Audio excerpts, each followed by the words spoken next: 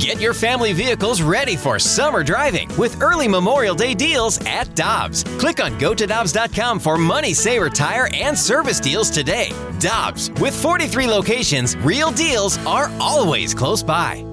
Mother's Day is around the corner. Find the perfect gift for the mom in your life with a stunning piece of jewelry from Blue Nile. From timeless pearls to dazzling gemstones, Blue Nile has something she'll adore. Need it fast? Most items can ship overnight. Plus, enjoy guaranteed free shipping and returns. Don't miss our special Mother's Day deals. Save big on the season's most beautiful trends. For a limited time, get up to 50% off by going to BlueNile.com. That's BlueNile.com. Jeremy Rutherford now joins us via our celebrity line. What's up, JR? Jamie with a lot of under-his-breath comments today. Yeah, a lot. Yeah, he's been snarky today. He's had poor attitude, I thought, throughout the course of the show. Really poor attitude. But really? The one thing I know about Jamie, JR, is that he's a second-half player, and we got an entire second half here to go, and Jamie's going to give it his all. I know that. All right, better body language. Do we have the cameras in there yet? Can we see the body language? Yeah, we got the cameras. You're welcome. We're not live yet, though. No, we're not. We're not live. We're not live yet? No, we're not live yet. Yeah. Wore this tank top for nothing? I'm sure you got plenty of them, Jamie.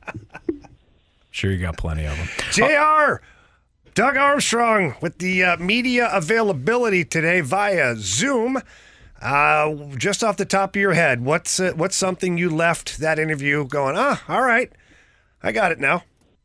Yeah, Riv, a couple things. First of all, I've just been interested the past couple weeks in which path are they going to take. Even when I get asked the questions, what are the Blues going to try to do? Are they going to try to be more competitive this year, or are they going to make these picks and realize that it might take a couple, 2 or 3 years to get back into this thing? And I asked Doug Armstrong about that, and he said, yeah, they're right in that rock and a hard place area because they want to try to be competitive, but at the same time, if they don't look at offers, if they're not made trade proposals that give them that option to improve, he said then they're fine just making the pick. So obviously there's a lot of smoke screens going on.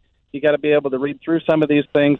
But the one thing is that Doug Armstrong really is going back and forth with these decisions as to whether he's going to try to make the team more competitive or kind of sit back. And secondly, Riv, another takeaway, a lot of talk about Matev Mikov, the Russian player who's under contract for 3 more years. Doug Armstrong said one of the factors that would come into play here in terms of maybe not being as high on him as other teams, obviously the talent's there, but they haven't seen him a lot. They haven't talked to him. They haven't talked to people around him. It's hard to trade up in the draft, spend a lot of capital, trade players, do whatever you need to do to select a player you've never talked to before. Yeah, JR, that's the one concern that I have is the unknown there and obviously the waiting period. These guys who sign the KHL deals, every now and then they'll sign a deal right after that. The team kind of will, let's say, sell them on the idea of staying in Russia. And I don't know. If I'm Doug Armstrong, unless I know for sure that I'm getting this player at some point down the road and hopefully not in 3 years, maybe I entertain it. But in this particular draft, don't you think there's enough talent otherwise available for the Blues at that number 10 spot? Yeah, I think there is, and I think also, factoring what I said a second ago is, if you're going to move from 10 to 5 to get them, or 10 to 6, it might not seem like a big jump, but that's a big jump in terms of that team that's going to potentially drop back to number 10. So you're looking at, Doug Armstrong said a few weeks ago, you might not just have to give up a late first-round pick, the O'Reilly pick or the Tarasenko pick. You might have to give up an NHL player to go up that high, and so I agree with you that he could be a generational talent. Some people have compared Mikov to Bedard, potentially as bright of a future as him.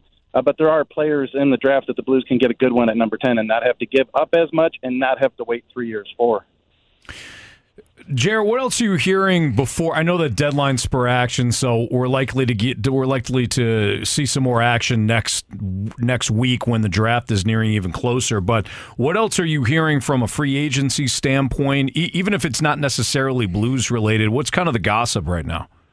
Yeah, I think that there's going to be several players that teams are going to go after, but it's just not as deep this year. It's not, and that's why today I think Pierre LeBrun at The Athletic had the report that O'Reilly and Toronto Maple Leafs might talk again, even though it didn't seem like he would go back to Toronto at the end of the year. It's just that crop of centers, it's not all that intriguing. And so if they could work out a deal in Toronto, there might be some mutual interest between O'Reilly and the Maple Leafs. So, I don't think there's as deep of a free agency pool. So teams, that probably leads to more wheeling and dealing, and I think that's what the Blues, if they decide to go down that path that we talked about being competitive next year, that the Blues would have to go down in terms of a trade rather than free agency. JR, what the heck is going on with Pierre-Luc Dubois? Because this is a guy that was picked high, played in Columbus, had very good success in Columbus, got traded to the Winnipeg Jets. He's only, I believe, 24 years old. He's a 6'3", 210-pound centerman that, boy, oh boy, he'd look good in a Blue Note. But what's going on there? Yeah, so he's a situation, a great player. He's put up some numbers early in his career, still young. He wasn't in a great situation in Columbus. I think he was part of the problem, though. He wanted to go elsewhere. They trade him to Winnipeg. He goes there. That's kind of been a tough goal for the Jets the past couple of years. Understanding that where are the Jets going? They're looking at trading Hellebuck. They're looking at trading Scheifele. They might buy out Wheeler, and Dubois wants out, right? So he wants to go to Montreal. That's been the word on the street. But does Montreal want to trade to Winnipeg what it's going to take to bring him? It doesn't look like they do. So what other suitors are involved? Riv, I think there's a number of teams that would be interested in Dubois. The Blues, obviously, you're talking about a young, good player. That's where Army's talking. He'd like to go with this thing, but the cost could certainly be too high for them. Jeremy Rutherford joining us right now on the Fast Line on 101 ESPN. No surprise, Ken Hitchcock and Pierre Turgeon are headed to the Hockey Hall of Fame. JR, I know that both players have meant things to you throughout your course of your career, especially Ken Hitchcock, as you had an opportunity to cover him when he was the head coach in St. Louis. What are your thoughts on the Hall of Fame class, and specifically guys like Ken Hitchcock? Yeah, it was a great, fun surprise today when I saw that come across with Ken Hitchcock. I was working on a couple other stories, so I was kind of following social media when I hung up with some interviews. And to see that Ken Hitchcock was elected, it was a surprise. I feel like one day he was going to get there. I didn't know it was going to be this year. He goes in as a builder right away. You might have seen it on Twitter. I tweeted it, but I texted Ken Hitchcock. I said, congratulations. And he texts back, fooled him again, LOL. And that's the kind of nature Ken Hitchcock is. But look, he's fourth most wins in coaching history. I think he's sixth or seventh most in games coached. He certainly helped build the game into what it is today. Maybe there's some ex-players listening right now who say, yeah, maybe didn't build it the right way, but he had success everywhere he went. I think there was a stat a few years ago, guys, that he was one of just a few coaches who had 125-plus victories with three different franchises. That says a ton. Also, congratulations to Pierre Turgeon, one of my favorite Blues players to watch growing up, and had the pleasure to interview him several months ago when I was writing a piece about Brett Hall. He's a guy who was very impactful here in St. Louis, so congratulations to Turge, too. Yeah, congratulations both those guys. I mentioned earlier just how much I learned about hockey from Ken Hitchcock. He's always willing to sit down, have a coffee, and talk hockey, and I have nothing but respect for the man. I didn't have to play for him, so that's a good thing, because I probably wouldn't have liked some of his tactics, but they work, and he's a real knowledgeable guy. JR, when it comes to the Hockey Hall of Fame, there's always some omissions, right? There's always guys that get left out. There's a big argument for Alexander McGillney. I, for one, don't understand why, he hasn't been in the Hall of Fame. But my biggest beef is Keith Tkachuk.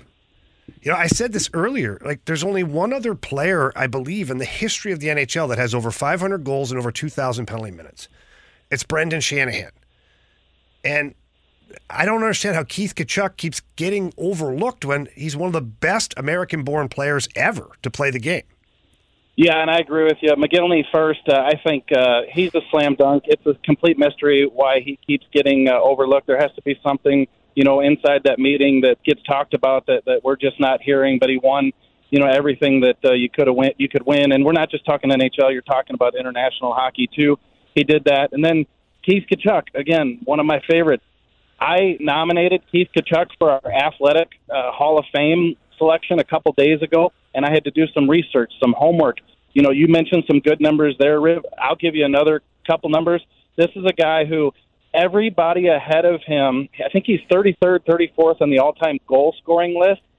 every single player ahead of him is either in the Hall or the couple right before him. You have guys who are going to be in the Hall of Fame in the next couple years. I want to say it's Yager. Patrick Marlowe's another guy who could get in. So they're not eligible right now. Keith Tkachuk is eligible.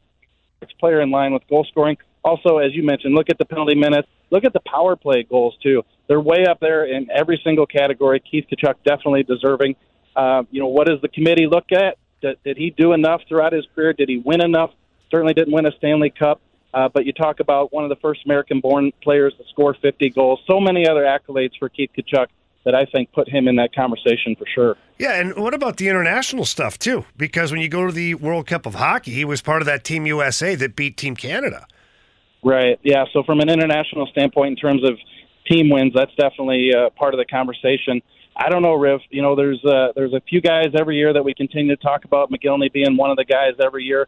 A couple of the guys that had been on that list the past couple of years, goalie-wise, you look at Mike Vernon, he gets in today. So, maybe it's a matter of time with Keith Tkachuk, but, I don't think that he should have to wait as long as he's waited. I couldn't agree more.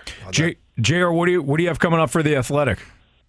Yeah, a couple pieces. So we wrote the story talking to Doug Armstrong today about the draft that should be up within the next hour at The Athletic. Also, we have part 3 of our Doug Armstrong Inside the 10-plus years as the Blues GM, part 3. That's coming out early next week. And we'll have a mailbag, part 1 and part 2, also next week before we head to Nashville for live coverage of the Blues draft. I know 101 ESPN will be there, Alex Ferrario, Tanner Hendrickson. So we'll be down in Nashville with the rest of the gang ready to report from there. Excellent. Looking forward to that. Thanks, JR. Appreciate you. Anytime, guys. Thanks.